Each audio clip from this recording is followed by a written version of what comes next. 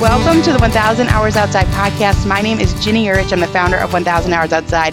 And I can't even believe it, Dr. Michele Borba, author of Unselfie, Thrivers, and dozens more books, is here with us today. Welcome. Oh, thank you, Ginny. I'm so looking forward to this. Me too. I absolutely adore. This is the one I most recently read, and I'm planning on reading Thrivers. But this book is Unselfie, Why Empathetic Kids Succeed in Our All About Me World, 9 Essential Habits That Provide the Empathy Advantage. It's an absolutely phenomenal book. And I love your bio because it just keeps going and going and going. Internationally renowned educator, award-winning author, parenting child expert. You've spoken in 19 countries, 5 continents. I would imagine even some of these things have been updated. Clients include Sesame Street, Harvard, U.S. Air Force, 18 U.S. Army bases in Europe and in the Asian Pacific. You've got this TED Talk. You've been on the Today Show over 150 times. This is all so cool. What a cool life. Award-winning author of over 24 books translated into 19 languages. You've won awards. Honorary chairperson for self-esteem in Hong Kong. And it just goes on and on. But you are tackling so many critical topics that parents are interested in. Thank you for being here. Thank you from all of the things that you could be doing. Listen, Ginny, you're my new PR person. Thank you. So people can find more about you at michelleborba.com. It's special 1L, Michele with 1L. And I'll make sure I link to that. But these books are fantastic. Great heading into 2024 for helping your kids, helping your family. And this one in particular that we're going to focus on today, Unselfie, talks about empathy. And it was so interesting, Michele, because I didn't realize that empathy could really be measured. And what you talk about is that empathy is dropping while at the same time narcissism is rising. Can you just give us a little peek into what's going on with our kids? Oh, yeah. And thank you for bringing that up because that's why I wrote the book. I didn't realize the same thing of how extraordinary professors are across the United States and around the world. And they've been tracking, particularly American kids, as they come into college. This is really interesting. Freshman year, thousands of kids over the last 30 years. And it doesn't make any difference which college or which university, but they've been giving them a little simple narcissism personality test. Narcissism, I'm better than you, kind of an issue. Now that's typical with a 2-year-old, but it's not so great when you're 14, 15, 16, and 17. And they started to see a trend around the year 2000 that greatly concerned them and should concern us as parents. That is empathy, the ability to feel with another person, was dramatically dropping in American kids. 40% drop in the last 30 years. They keep comparing each test. While narcissism, I'm better than you, went up 58%. And I hate to say this, Jenny, but it's going to ruin our whole day. But then came COVID. And I recognize that the more distracted you are and just unfiltered with other people, the more likely narcissism going to continue to go up because they haven't had social interactions. So narcissism went up 58%, empathy went down 40%, and it means we all need to have a red flag and go, hey, this is not good. The most important takeaway from all of this session with you and me talking is that our kids are hardwired for empathy. They arrive with the ability to care. But unless we cultivate it, it lies dormant. And one of the big things that's taking us down is today's culture. It's not really a face-to-face kind of a culture where the other person really matters. And we're seeing polarization. We're seeing social media. We all want to blame one thing if the reason for it. But the bottom line is we just need to parent a little differently so that our kids turn out to be good human beings. What I love about this, Michele, is it's a topic that really is not front and center. What's front and center are sports, academics. Yeah. These are the things that are front and center. And so this book about empathy comes in and reminds you that this is an issue that should be front and center. You said this was so interesting. There was a statistic that said in the late 1980s, so this is obviously, it's been a while, 80% of people consider themselves very important, whereas in the 1950s, only 12% did. So these are short spans of time, huge percentage increases, and this is affecting people's well-being. So can we talk about empathy? I probably have never had a conversation with a parent about empathy, although I know the word, I know what it means, and yet your book is pointing to how foundational this is for life success. Will you say empathetic kids succeed? What is it about being empathetic that helps us to have a more successful life? I think the first thing is we got to get rid of the idea that empathy means it's soft and fluffy. It's actually transformational. And once we get that first little, why does it matter? Then it begins to be part of our roadmap for parenting. The second thing we know about empathy that's really critical is that it can be cultivated. But the third thing is there's dozens of really top, we're talking Harvard, we're talking Gallup, we're talking the World Economic Focus and Forum Summits, and they're looking at what's going to really help our children in today's world succeed. And once they look at all these traits, and there are thousands of them, empathy keeps coming up to the top of the plate. Now, you want your child to be employed? Harvard Business Review says empathy is the top employability factor. You want your child to be happy? What parent doesn't want a happy, healthy kid? Then you better add empathy to the plate. In fact, the CDC, who is really concerned about mental health becoming absolutely plummeting with our children, we've never seen such dismal results. One of the biggest reasons they say is we're not giving enough face-to-face playtime, sandbox, mud, sand, and dirt, just opportunities to just go out there in the real world. Because as you mentioned, Jenny, it's all about what you get as opposed to who you are and what did you do. Those kind of questions. This is huge. It really is. And the other thing that before we get talking on this, let's just clear the slate. It doesn't mean you have to hire another fancy tutor. It doesn't mean you have to put a tremendous amount of time and energy into this. This is simple things, and you do not, parent, need a PhD to do this. What I tried to do when I was writing Unselfie is look at simple but evidence-based, science-backed things. Oh my gosh, the people that are studying this for 40, 50 years, they've been looking at kids who are more successful, and they're trying to figure out the why.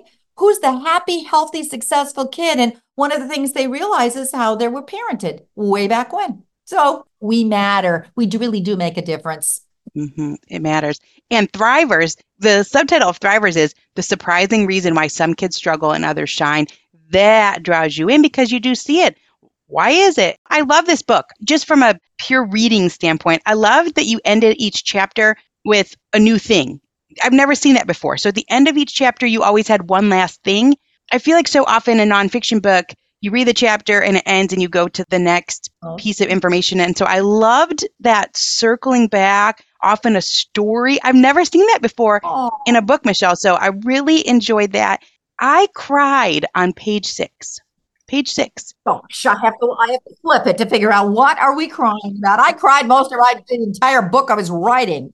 Okay. I'm not a big crier, especially when I read. I cried on page 6, and I want to tell you the sentence. But we're talking about trying to get kids to play outside as a premise. And a lot of times when we play outside, there's a lot of multi-age experiences that happen.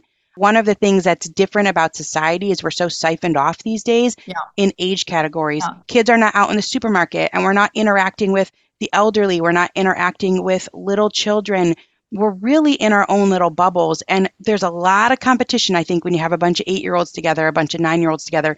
And so you talked in this book, Unselfie, about this program called Roots of Empathy, which is about bringing in babies to the classroom and kids seeing the change in them and learning empathy in that multi-age environment. And the sentence that I cried on, I'm going to hope I can pull it together here. It's like really impactful. I'm feeling you have empathy. There was this boy, this young boy. Precious. And in the story, named Jeremy, I'm sure that obviously you changed names. He had come from a hard life, and they bring in this baby. The boy is named, Darren, in the 8th grade, hard life. And I used to be a teacher. These kids, I had kids that had some of the hardest lives I'd ever seen. You know, they'd seen their parents shot, their parents were in jail. Some kids just have the hardest lives you can ever imagine. And so you're talking about this boy in the 8th grade. He's been held back. He's now 2 years older than all the other kids. How embarrassing. And his mom had been killed when he was little. He's in foster homes. He's just hurting. And so they bring in this baby. Someone brings in the baby for this Roots of Empathy program. And he held the baby and he said, if nobody has ever loved you, I can't even, you might have to read it for me, Michele. It's on page 6. If nobody has ever loved you, do you think you could still be a good father? Yeah. Empathy is transformational. let's take a moment to look at this program a minute because we can all do the same thing. The best things that I learned when I was writing Unselfie were lessons from children. Yeah. Children told me the most profound things. I was a teacher myself. The two of us are aligned. But the most important thing is Mary Gordon started this program years ago in Canada.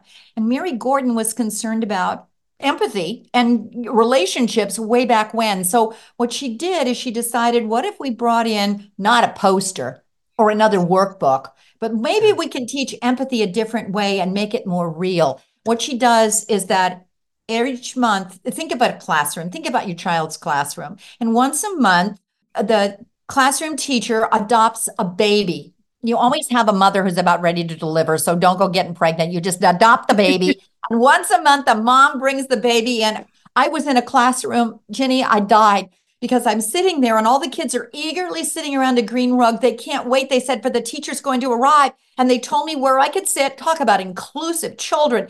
They pointed a place to sit. I said, where's the teacher? I said, she's about ready to come. And they gave me directions. When she comes in, you have to sit really still and don't startle because she cries real easily, and sit on your hands so she doesn't get upset. I'm going, who the heck is this teacher? But all of a sudden, in walks the teacher, and all the kids go, oh, our baby's come. They've adopted the baby for the year. Now, the mom brings in the baby. The real teacher was just sitting outside waiting for the mom to deliver. But what they do in 30 minutes is what every one of us can do at home, in the carpool, anyplace else. The baby sits in the middle of the circle, and the first question from the teacher is what we can do. How does Clara seem to feel today? And the kids are zeroing in because the gateway to empathy is emotional literacy. You can't feel with another person unless you go, oh, he looks sad, or she sounds upset, or look how he's standing. He's really frustrated.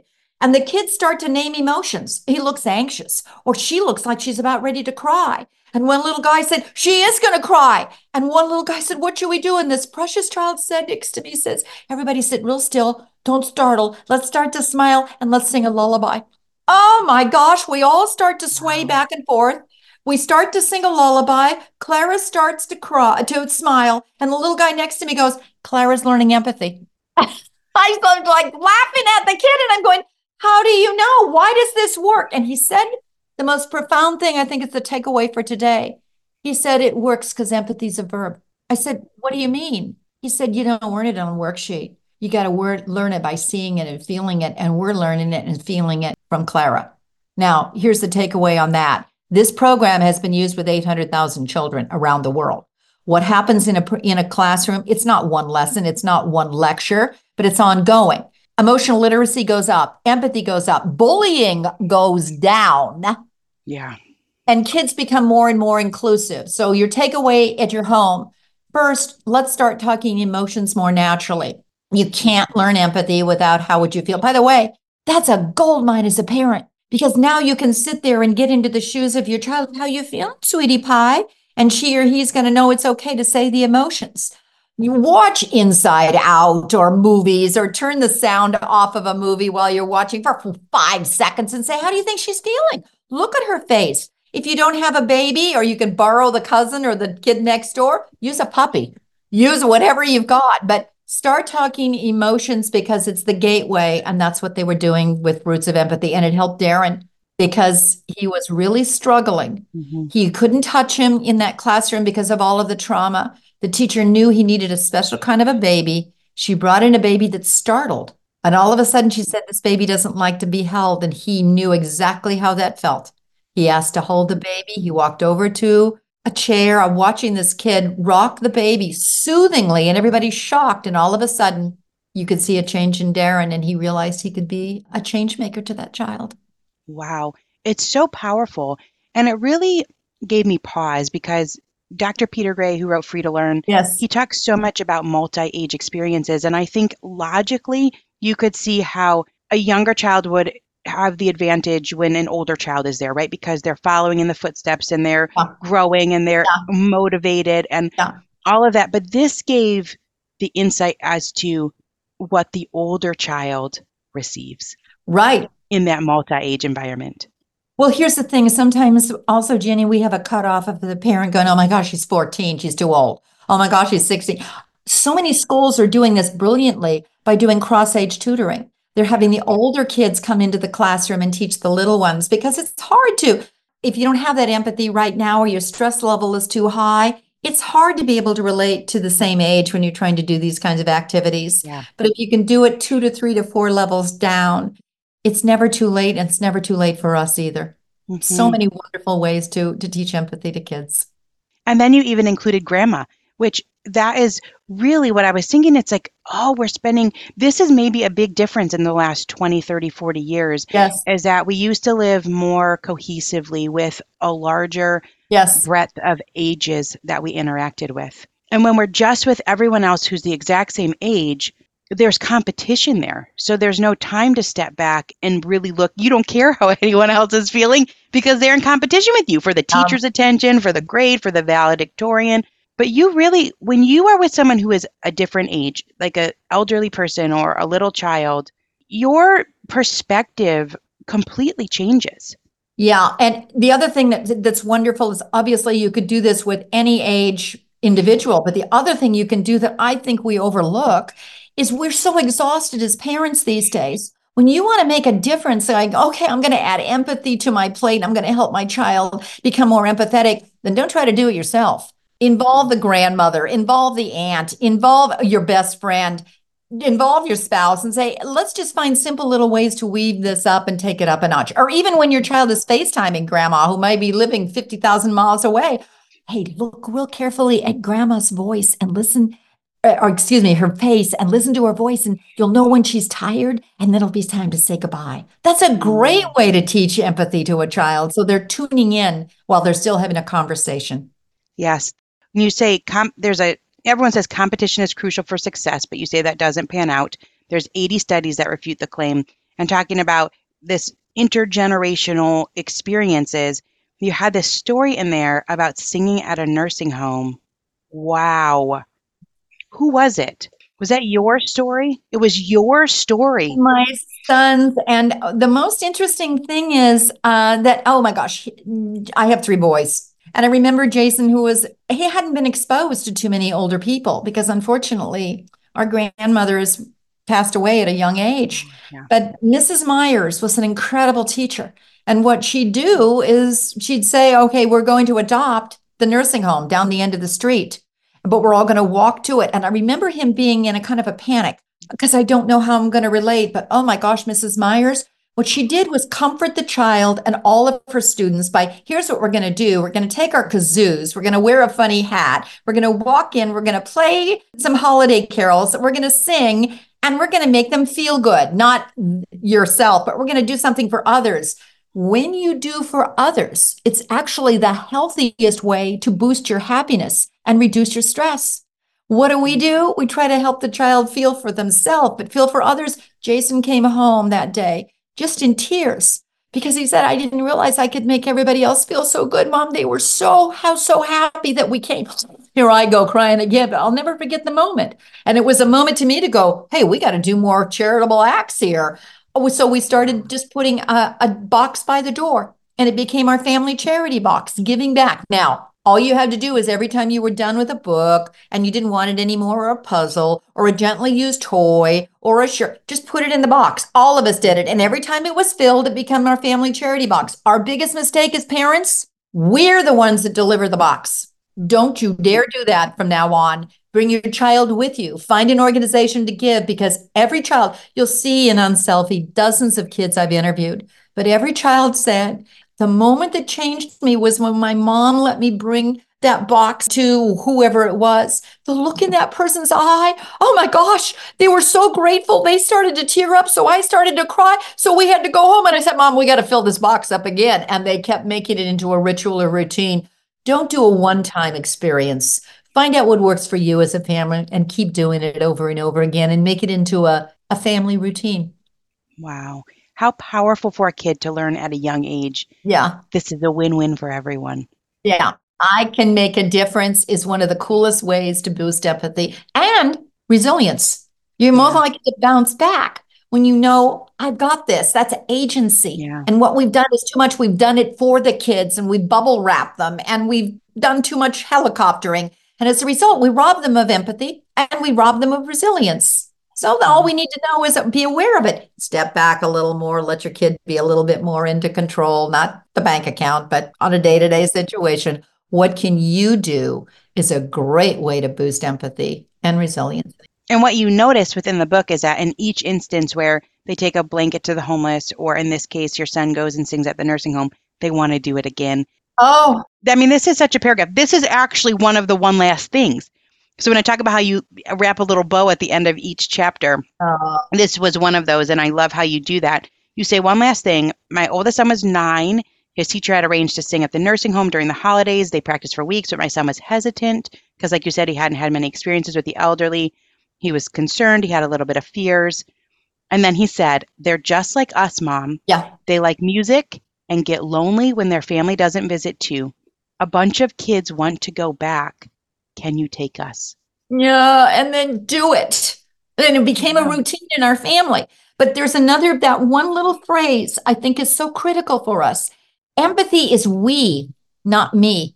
And one of the things it does is it helps us get rid of the other syndrome. It helps us see people that we're alike. One of the best ways to reduce hate and polarization and racism and everything else that's growing is that when your child, and they will, says he's so different than me, maybe it's his skin or religion or his height or his weight or whatever. One of the greatest things you can say is, yeah, has darker skin, or yes, she is blonde, or yes, she does live in a different. So how are you alike? And you begin to just open this doorway. Watch your own language too. Watch who you're exposing your children to, or the reading books. One of the chapters that is my favorite one, because I'm just love to read, is when I realized the power of books. Eating better is easy with Factor's delicious, ready-to-eat meals.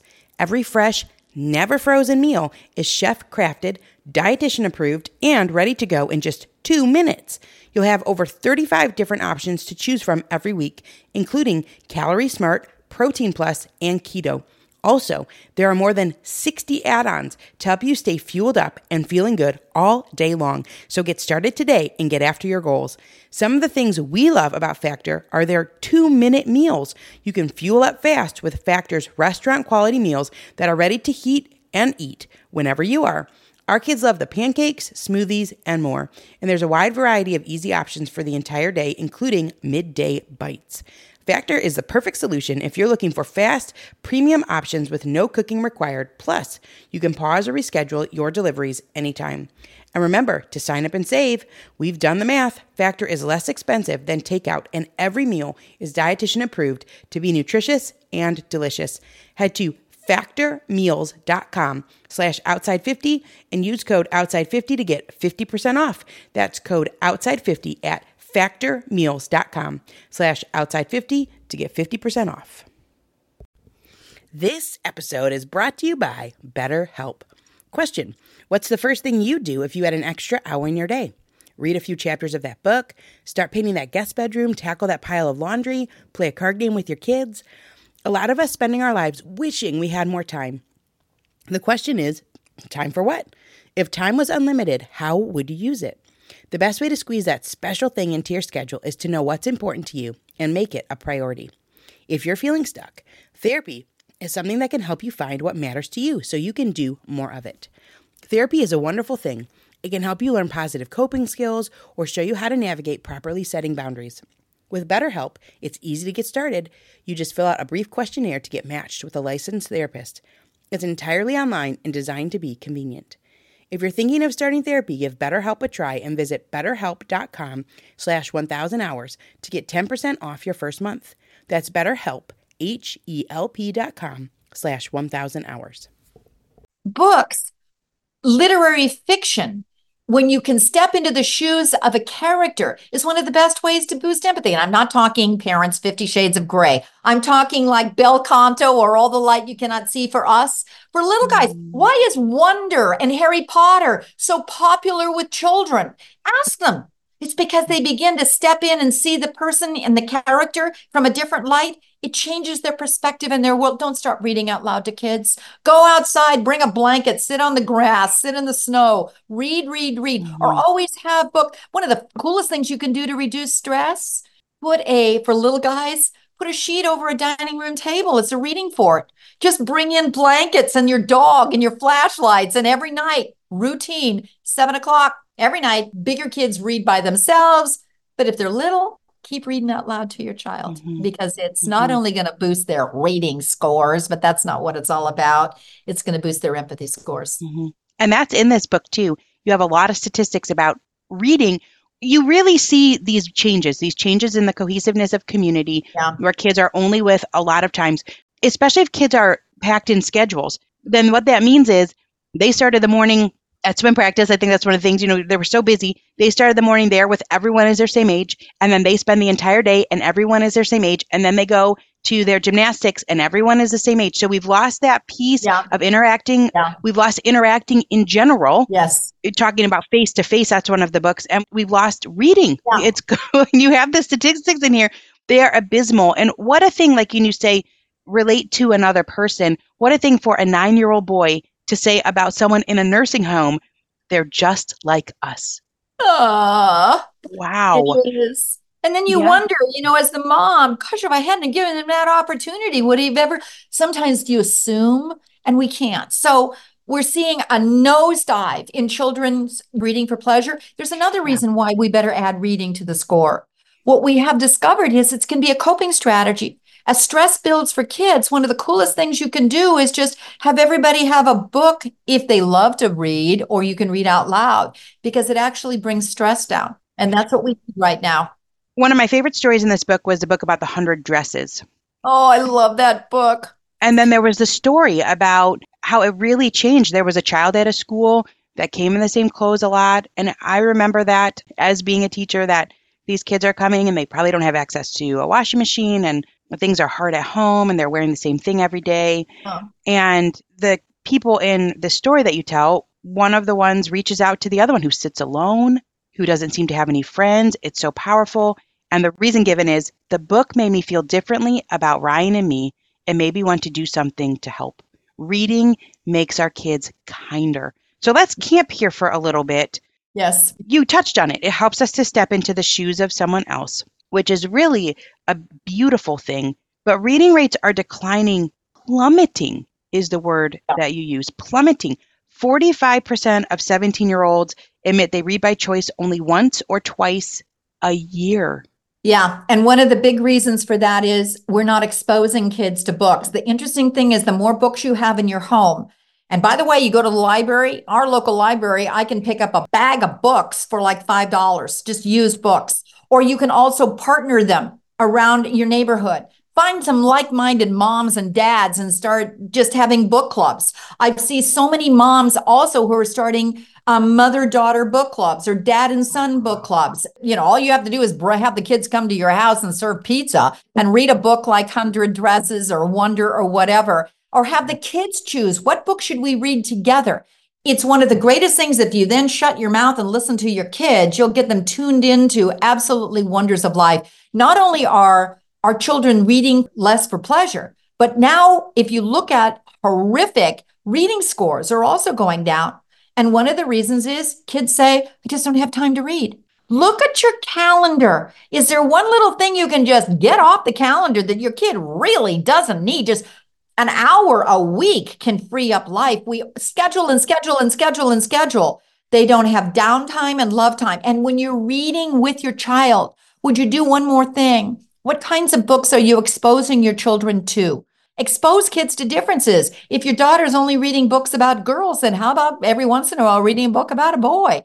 Or races and cultures and creeds. Just be a little craftier on it. One of your best resources in the world is your children's reference librarian. Hi, what are some great books that kids love to read? And she'll give you lots of stuff. I love children's librarians. Yeah, this is critically important. You say people who read fiction are more capable of understanding others, empathizing, and seeing another person's point of view than those who read nonfiction. Don't stop reading aloud, which is a really big thing I learned from this book called Read Aloud Family. I would have thought as soon as they can read, I should stop. But you say, no, don't stop. Keep reading out loud. It's enjoyable for you and for the whole family. And like you said at the beginning, this can be relatively simple. Do things for other people. Read more books. Here's one. Turn the television off when you're not watching it. Yay. Yay. And the reason for it, this is the American Medical Association, the American Academy of Pediatrics. One of the things we're realizing is some of our kids, well, let's get real here, our focusing abilities have gone down, and our kids are having a harder and harder time staying into attention. But one of the reasons for it is background noise. Please turn off anything. It could be 3 rooms down. Turn it off. How about earphones for your child if it works for your child? Music for some kids work. It doesn't work for all kids, but find what works for your child. Stick to the routine and ritual, and don't think this is just for little guys. One of the sneaky things I did when my kids were older and high school, I would always find out what the reading assignments were for the novels. And then I would always make sure I checked out that same book. I never read the book to my kids. They were responsible for it, but I read it myself. And I will tell you, it's some of the most fascinating conversations.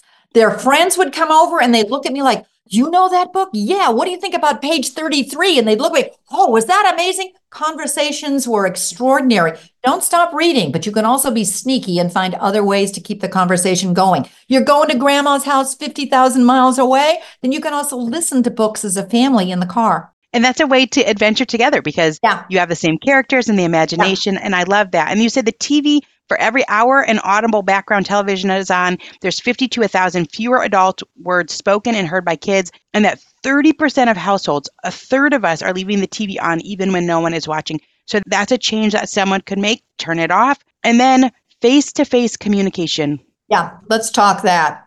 Well, this is a huge statement, Michele. The single best predictor of healthy emotional interaction is a lot of face-to-face communication. And that has plummeted. Extraordinarily plummeted. And my big thing on that one, you don't need the research, just go to a restaurant. Everybody's looking down, not up. And what we do now, when I was looking at empathy, my goal in writing Unselfie was to figure out, okay, if you can cultivate it, and science says it's so critical, then what are simple science-backed ways we can start weaving this into our homes? Number one is we've got to talk emotions far more. But the best way to do so is actually look at the person's face and not down. The fascinating thing, Jenny, this is really traumatic to me, because I speak in schools all over the world. And I always try to speak before I talk to the parents or the teachers with a focus group of kids. Oh my gosh, if you want to know an answer to a problem or a concern, talk to a teen. And the first thing they're telling me is we can't read each other like we used to. These are very sharp kids in high-level schools. And I'd say, why? He says, because I think we're just looking down, we're not looking up. I go to high schools. I can walk across a parking lot and across from hall passing time, which I always do. And if the school the kids are allowed to use cell phones, even hall passing time, they're not talking to one another. They're looking down and they're texting to one another or somebody else, or they're checking their screens. I got to the point where I started saying, hey, how are you? Hello, how are you? Nobody was saying hello. I finally pulled one kid aside and I said, why doesn't anybody say hello here when I tried to say hello? And she looked at me and she said, because it's not cool to say hello anymore. Wow. This is a very prestigious, won't name the name, but high level, pricey school. And that's what's happening. What happens, I know we're raising digital natives. That's part of their lives. But it means as parents, what we need to do is be crafty and aware of it. And we need to find some unplugged times when we talk. We look at where our times, first of all, it would be the family meal, I would hope. Second of all, would be maybe the carpool. They're locked in the car with you. For Pete's sakes, use advantage of it. But have conversations, because the other things kids said is not only are they not reading each other because they're not looking at the facial expressions of one another. By the way, that's the fastest way you learn emotions. How does she feel? How's she doing? And that you can't step into somebody's shoes and help unless you know he looks like he needs help. Yeah. But there's so many other things you can do along the way, Jenny. And I think that's what we need to really be mindful of. Mm-hmm. And the schools, I think, should think about it, because what a crummy teenage adolescent phase. No one's talking. What a loss. Yeah. I hear it doesn't matter to the school. What I hear is cafeterias are silent, passing time silent, the class ends, everyone's on their phone. Like, what kind of an existence are we giving our kids? Yeah. It's such a bummer. Yeah, in all fairness to schools, I go to a lot of schools and I say, why aren't you curtailing it? And the biggest reason is because the parents don't want it. Yeah. So get on board, because I've been in schools where they have finally decided enough is enough. But what they did, and I think we all need to do, something brilliant. They got a team of parents, teachers, administrators, psychologists, and even kids. And for 1 year, they studied the impact of social media. At the end of the year, parents were on board and said, okay, enough is enough. Let's curtail it and not allow it. Yep. Now is the time. We got to step in. We are the adults. Yeah. You talk in this book about bullying, and obviously, as kids become more narcissistic and less empathetic, you would expect to see a rise in bullying. And you say it increased a whopping 52% between 2003 and 2007 in just 4 years. Yeah. Cyberbullying. 1 in 5 middle school students contemplate suicide as a solution to peer cruelty. And yet you told this incredible story of a girl who stepped in. It was like an experiment, but she didn't know. There's all these actors. Oh, we're on Dateline. Lucy, she stepped in, and all the other parents thought their kids might, but this one stepped in, and she had the courage, the moral courage. Where does that courage come from to be the one that's not, you call it an upstander, not a bystander? Well, yeah. First of all, let's do the backstory, and then let's do what we can do about it. Yeah. At any time in our life, we now know bullying is most likely to increase and escalate during middle school years. The 1 in 5 has now increased dramatically. We blame cyberbullying, but in reality, new research says it starts with a lack of empathy, and it starts face to face. If a kid gets away with it face to face, they begin to see, oh, so much easier to do anonymously on cyberbullying. So what Dateline did is contact me as the expert. They actually brought in dozens of kids. All the children were dropped off because the parents thought they were coming for a reality show audition. They didn't realize, in reality, we'd hired 3 kids to assume the role of bullies, and a henchman, a helper, and a victim. And then 3 kids at a time would come in just off the chart, thinking that they were auditioning for a reality show. And what we would watch is the kids who were the actors start to bully one other child who was another actor. Do any of the 3 kids, and these are dozens of kids all day long, do any of them step in? Over and over again, no. Until at the very end, and I'm sitting with the parents, and when I told one dad what it really was, in a few minutes, you're going to see some bullying because they're behind a two-way mirror. The kids don't know that their parents are watching. We're here to see if anybody steps in. He becomes the most adamant parent I've seen all day long. Well, she better. I said, what do you mean she better? She better, because we talk about this a long time. We role play. How do you step in? We talk about if you see somebody being hurt, this is what you can do. Oh, she better step in. And I'm sitting there thinking to myself, I have a feeling she will. Her name was Lucy. The bullying started, and Lucy was absolutely textbook. Oh, Jenny, I started to cry, and everybody else started to cry because she was aware of what was going on. And she did simple little things that her dad had taught her. She moved closer to stand by the bully, not the kids who were the bystanders, but the bully. She did other things like, do you need some help? And turned to the child who was the actor, but do you need some help? Oh, the bully who was acting was vicious. Until finally, nobody was helping. She turned to the bully. Can you imagine a girl turning to a very good-looking guy who was 13 and say, cut it out. You're really hurting him, and that's not nice. The producer walked in and said, don't let this kid be part of the show. He's bullying this other kid. Dad stood up. He starts to cry and go, oh, my God, that's my kid. And I turned to the producer and said, you better get in there and help Lucy because she's going to have post-traumatic stress in a minute. I walked in and said, Lucy, how you doing? This was all a fake. We're trying to see if kids step in. She said, you mean he really wasn't hurt? I said, no. She starts to stop. And she said, I felt so bad for him. I said, Lucy, it's because you have empathy. And that's what we're trying to help oh my God, you can't believe that impact. And it was that one moment.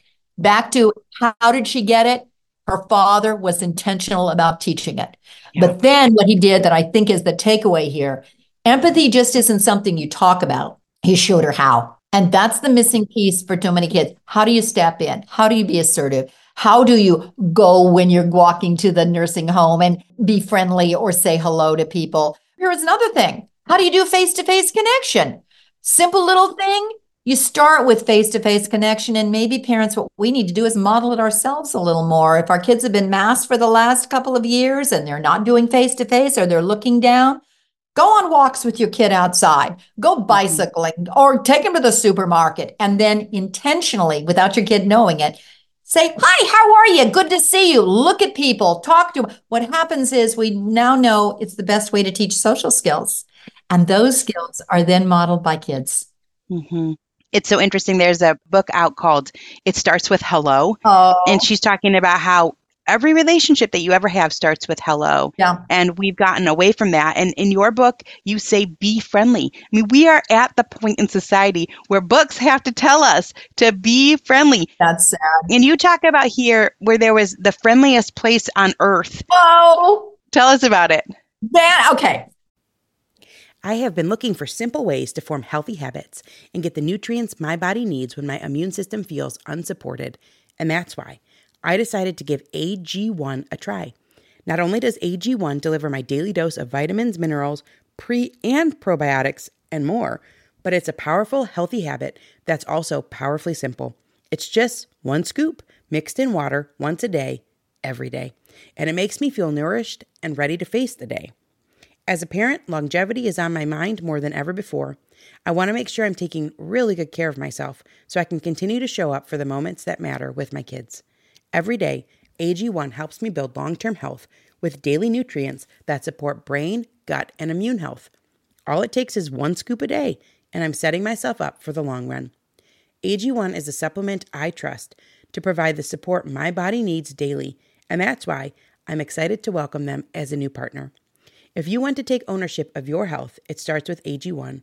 Try AG1 and get a free 1-year supply of vitamin D3K2 and 5 free AG1 travel packs with your first purchase exclusively at drinkag1.com/1000. That's drinkag1.com/1000. Check it out. When the skies open up, while others seek shelter, I embrace the rain. Heading to my favorite hike, the raindrops are like a soothing melody, and my Vessies ensure each step is dry and comfortable, turning a simple outing into a rather delightful experience. Whenever my kids and I are stepping into a great outdoors adventure, I love wearing Vessies, stormburst boots, to capture the beauty of springtime landscapes. Their robust style is perfect for our nature excursions, adding a little dash of elegance to our outdoor explorations. This spring, transform how you view wet weather with Vessi. Their Dymatex technology makes their shoes not just waterproof, but a stylish barrier against rain and puddles. Whether it's a sudden downpour or a planned seaside walk, Vessi shoes ensure your feet stay dry and comfortable. Embrace the essence of spring with Vessi.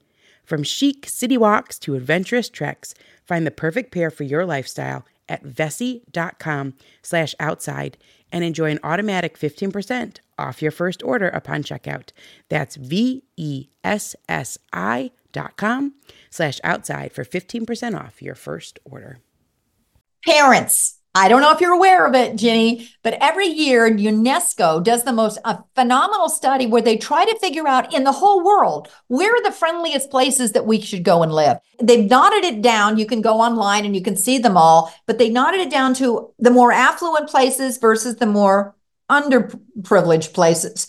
And one place kept coming up, Vanuatu.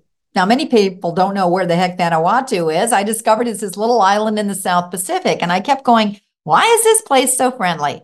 So I decided to take a little trip to Vanuatu. The whole book is filled with where I went to find these answers. I walked onto the island, and within seconds, I am met with 2 kids that go, hi, how are you? I'm glad you're here.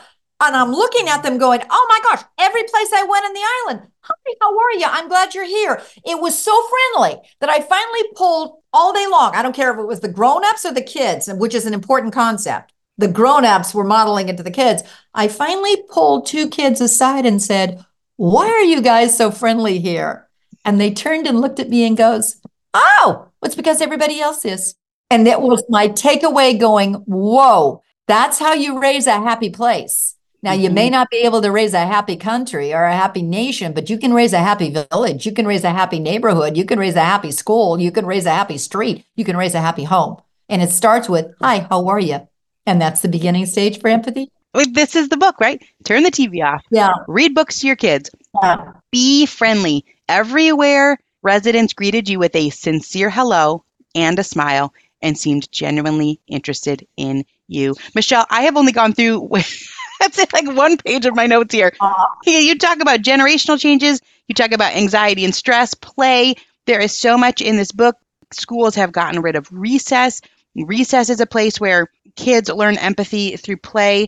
Let's talk about this family reunion test, because I have that bolded and in red, and it stopped me in my tracks. So you have this family reunion test where you say, no matter where I speak, I get the same reaction. I felt this, stunned to silence. And we're not even super big into academics or any of these types of things. Stunned silence and a strong dose of guilt. Can you talk about the family reunion test? Yeah. First of all, my question's really simple, and I don't care if it's a group of parents with toddlers or teens or college-age kids. One thing along the way is I let them know, that character is not something you're born with. Empathy is not something you're born with. You need to be intentional. So I'm going to ask you, pretend you're at your family's reunion, and it's 40 years from now, and your kids are all grown up, and they're healthy and happy, because that's what we all want. But what are the traits you want to see in your child? What are you hoping that's in your kid? And don't tell me financial solubility. I'm talking about character traits. For instance, honesty or respectful or kind. I don't care what it is. There's no right or wrong. What are the traits you hope? Pick it up. Put your pencil down. What have you already decided? And 9 times out of 10, the majority of parents look at me stunned because they had never thought of it through. It is the first beginning thing, Jenny. If you were to do one thing from just today, stop, pick up your pencil and say, how do I want my kids to turn out? Choose 1 or 2. It doesn't have to be the same as your parenting partner, because you'll find simple ways to weave them in. And then once you write down, I want them to be kind, then ask yourself a couple of questions. When's the last time you talked about it with your child? When's the last time you modeled it to your child? There are so many simple ways to do everything we're talking about, but we take on too much and we make this too hard. If you have an intentional family reunion, here's what we're going to do, and here's the character traits I want. You'll find ways to weave this into your day-to-day parenting, and that's the best way to parent anyway. And what everyone's doing is they're going after achievement. Yeah. Even though they would say, if they took a second to think about it, that is not what I ultimately care about. And yet, as a society, that's where we're heading for: rank scores, competition, test obsessed, practices, debate clubs, all of these different things, the Ivy League edge. So really important things to think about. You have an entire chapter on play. Yep. That's what we're trying to do. We're trying to play and play more. Play has the power to bring out the best in every kid. How does play help a child learn to be empathetic? Well, number one, it helps them relax. You don't need anything else. It's unbelievable on just when a kid doesn't know what to do, you open up the door and say, go. But the second thing, but you better do it with them, because so many kids do not know how to play. The second thing is, we do know that the best way to learn any of these skills, remember, is not me, but we. So get play dates, get other kids involved, sit down in the sandbox with your child, go on bike walks with your kid. First of all, you'll discover that it becomes a we operation. And then you can learn the beginning skills to empathy. For little guys, would be taking turns. It's my turn and it's your turn. Later on, it could be how to be a good sport, how to say, how you doing? What would you like to do? All these things become wonderful opportunities. Here's the thing that we overlook. Stress is building. And I know that's not a big surprise to anybody. We look at the scores and it's unprecedented. When I wrote Unselfie, it was 1 in 5 American kids was going to suffer from a mental health disorder. It's now 1 in 3. But here's the thing. When stress goes up, what do you dial down? Your empathy, because you're in survival mode and you need to take care of yourself. When you keep dialing your empathy down, in reality, your stress goes up and parents go, what do I do? Open the door and say, there's something called outside, or dust off chutes and ladders, dust off chess, dust off anything, because those actually play not only help your kid relax, but they also teach you face-to-face connection. You're facing one of the most amazing places. I was in Armenia and I was working at another country, and they said, you've got to get to Armenia because as a country, what they decided to do is boost character as well as achievement. But how are they going to boost character? They hire a chess teacher. They're one of the best chess masters in the world. But in any case, I don't speak Armenian, but I walk into the 2nd grade and all the kids are playing chess. And I'm looking at the kids playing chess and I'm going, oh my gosh, this is the most profound way other than the baby. Here's part 2 of how to teach each. I could see the kids face to face with each other. No cell phones. They're connecting with Mm-hmm. each other. They're Mm-hmm. playing and it's relaxing. But the other thing I'm seeing is that the kid is looking at the other kid, trying to size up their body language to go, does she really know where she's going to move that piece? You can teach perspective taking brilliantly with Chutes and Ladders. It's just shake hands. We're going to do our best, play to the end. And you got to, here's another thing. You got to say good job to your father or your brother or your aunt or your whoever you're playing with at least 3 times. You're weaving in sportsmanship, and they'll be able to do the same thing on a swing. And it's fun. It's It's fun. Board games fun. are fun. Yeah. Another, same Michelle, like another simple solution. Play more games together. There are so many phenomenal games to choose from. You had a quote in here from Jeremy Rifkin who says, "It is difficult to imagine how empathy could develop in the absence of play." And then you say, in our fervent quest to help kids succeed, we may be overlooking that the optimum training ground for learning empathy and rules to get along are asphalt, foursquare, and sandboxes. Simple, simple, simple. Mhm. Kids crave them and they're not getting them. And when they do go outside, yeah, okay, they can continue to play soccer or learn to swim.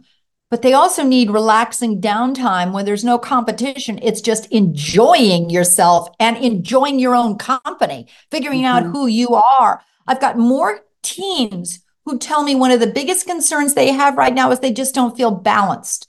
I mean, what do you mean? And they'll say, I don't know, I feel like empty. I said, well, what would help you not feel empty? Walking. Walking. What does walking do? Well, walking for me just gets me back into a perspective. It makes me feel relaxed. I said, why don't you walk? I don't have time to walk. Shooting baskets, playing in a sandbox. We overlook the simple stuff that doesn't cost a dime, but it's already there for us. The local park down the end of the street. And it's Yeah. a great way to interact with your kid as well. Do you know one other little thing? Hmm. Many of our kids are not, parents are always asking me, how do I get my kid to talk? The way you get your kid to talk is not sitting with him face to face if he's stressed out. Go walk together, go bike together, go play Legos together, sit in a sandbox together, sit side by side. And what you discover is when your kid is doing something, very often they're more likely to open up because they're relaxed. There is so much in this book that is so practical. And what an interesting thing, Michelle, if the statistics have gone from 1 in 5 to 1 in 3 Yeah. in less than a decade, Yeah. in less than a decade, we really have a responsibility to try and pull it back and to implement these simple things that are not necessarily easy to do because we're busy, but they're simple to understand. And so it starts with adding some more space into your life, adding more space into your calendar, prioritizing the simple things that people used to have naturally woven into their lives, like face-to-face Yeah. interactions and saying hello and playing games. And you said that kids are so stressed, it's at an all-time high. Yeah. And our kids' stress tops our stress levels. Yeah, I think sometimes we're not tuning into that. And in all fairness, maybe right this moment, we should pause and step into the shoes of our kid. Let's do empathy instead of teaching our kids. Let's empathize ourselves. How do you think your kid is feeling growing up right now with the images that they're seeing about the world? More and more kids are saying, what's the point? One of the things I think we need to be aware of is that if you only see the bad images, and that's one of the reasons why you want to turn that TV off, it creates what's called George Gerber calls mean world syndrome. You begin to see the world as a mean and scary place, and that robs your empathy and it robs your hope and optimism. So if you could do anything else, one little point is start looking through the newspaper. It's always in the back pages and it's about this big, but there are extraordinary stories, particularly about children who are doing wonderful things. It's called an elevating empathic experience. And it's wonderful to build empathy. Many parents are taking those stories, pasting them on index cards, and that's what they talk about during dinner time. Hey, did you hear about what these kids are doing in Ohio? Let's just do Ohio. Their neighbor was so by herself. She's 80 years old, says the kids. Mom, she's all by herself and she's lonely. Bless the mother. She said, so what can you do? Let's dress up, drag our cellos, because they love to play cellos. And these are 8, 10-year-olds. Down the end of the street, we'll sit on the porch, we'll knock on her door, we'll social distance, and we'll just give her a cello concert. Oh, Wow. how wonderful is that? So they did. Mom videoed it. By the way, at the end of the cello concerts, half the neighbors had shown up. They were in tears and they were crying. The neighbor was crying. The kids were crying. And then mom put it on Facebook. What happened? Children all over the world, Jenny, saw that show. I mean, we're talking about a clip on Instagram, on Facebook. And what they did, they copied it. They said, I could do the same thing because my neighbor's lonely. So you're seeing ukulele concerts in Sacramento. There was flute concerts in Florida. There was guitar concerts in Italy, because you're showing kids what you can do. And that is a wonderful way to not only boost empathy, but also give them hope. I love that you ended with that, because you do that in your book. You model that. Oh. You end near the end of the book, you're talking about this one that's going to give blankets, and even all these stories about the 100 dresses and the one that held the baby. Like, you're giving the stories that give you hope and show you that small changes can make an incredible difference. Michele, this has been an absolute delight. I love this book, Unselfie, Why Empathetic Kids Succeed in Our All About Me World. And next on my list to read is Thrivers, which just came out 2 years ago. The Surprising Reason Why Some Kids Struggle and Others Shine. Fantastic writing. I know, obviously, because you have 24 books and they've been translated in all these different languages. So I'm sure so many people have said the same thing to you. But I just loved how this book wove the end of the chapter into the beginning and drove the points home in a way that makes you feel that you can make substantial changes starting now. And so, beautiful work. Michele Borba, 1L.com. They can find more information about you there. We always end our show with the same question. And the question is, what's a favorite memory from your childhood that was outside? Oh my gosh. My dad built a swing. And it was so fun because that swing was so simple. And what I loved to do was go sit on the swing. A couple of reasons. Number one, I loved it when my dad would push me because I actually was talking with my dad.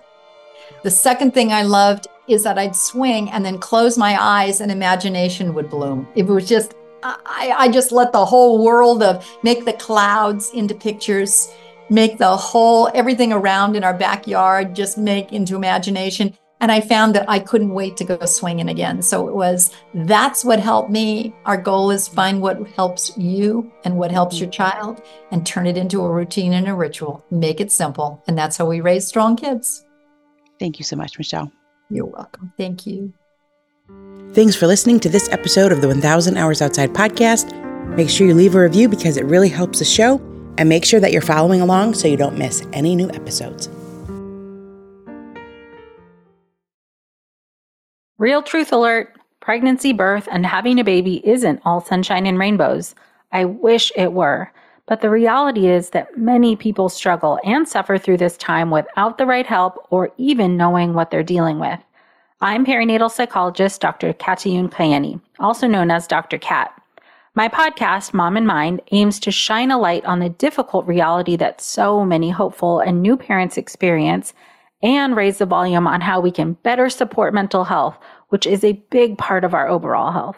Episodes include personal stories from people who have healed through things like pregnancy and postpartum anxiety, depression, PTSD, and so much more. I also talk with specialists and experts who explain and educate on these conditions. All of this to support parents to know that they are not alone, that healing is possible, and there are resources that can help you today. Listen into Mom and Mind and walk with me through the world of perinatal mental health.